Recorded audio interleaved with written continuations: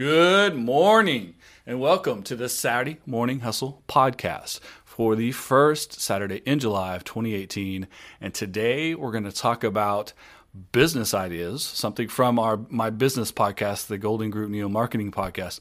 But wait, don't turn this off if you're not a business person, because this applies to everyone. We're going to talk about the individual ideas that you can take from business concepts.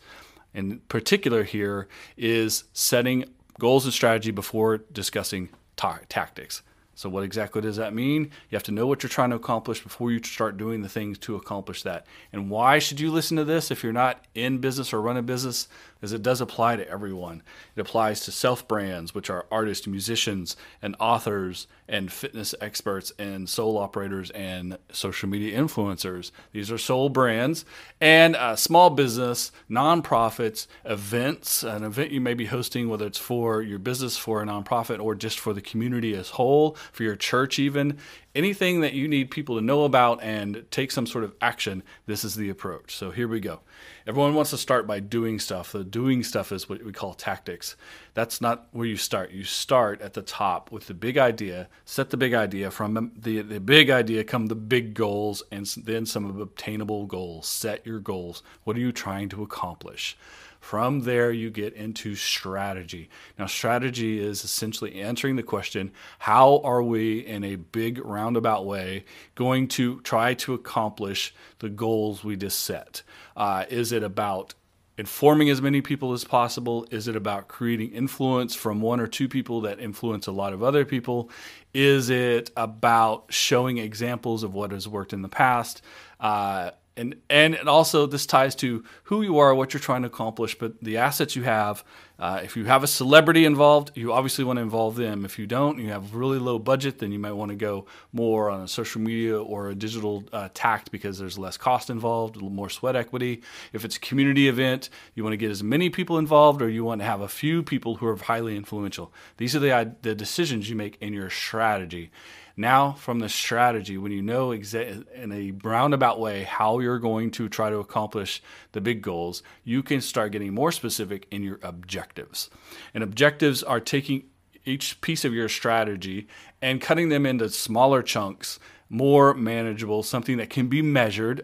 An objective has to be measured, whether it's we need 100 people to sign up for our event, or we need 10 new followers this week on Twitter, or we need 7 new downloads on the podcast. Whatever it is that your goal is, that your strategy said we're going to take this approach, you now have to take that and break it down into objectives, because that you can't have a single objective. You have to have multiple objectives because some are going to work better than others. When you start measuring, objectives have to come with measurement. That's why I was telling you it needs to be a specific number of podcast download, or a specific number of followers you created, or how many people sign up for your event, because you have to measure how well that objective is working. If you have one objective and it doesn't go well, you're in trouble. So multiple objectives all going towards the same goal. Then you get into the tactics, and sometimes the tactics cross over and the same tactic works for multiple objectives. But tactics is where you actually do the thing you do. It's when you create a social media campaign. It's when you send emails. It's when you create flyers and pass them out. It's when you make phone calls and go to networking events. These are tactics. These tactics support the objectives, which support the strategy, which supports the overall goal and basic idea. And again, multiple tactics for multiple objectives, sometimes that they are the same tactics, they cross over, which is perfectly fine. It's efficient that way. But now that you're doing the tactics, and depending on the time frame of your overall idea, if it's an event, obviously you have a specific time frame. If it's a self-brand, it's a long-term play. But the tactics happen. Some things work better than others. Some things don't work as well. Some things don't work at all. Do more of what works. Change the things that aren't working perfectly and stop doing the things that don't work at all. Measure how that's working. Go back to your overall goal. Make sure it's achievable. Make sure your strategy is on point to achieve the goal. Make sure the objectives support the strategy. And then make sure that you're only using the tactics that work. That's the combination of businesses use, and you can use it too for your self-brand, for your nonprofit, for your community event, for your next birthday party if you need to. That's how you get people to know what's happening, understand the value of it, and then convert them into action, which is signing up, showing up, or supporting. Good luck with that. I'll talk to you next week.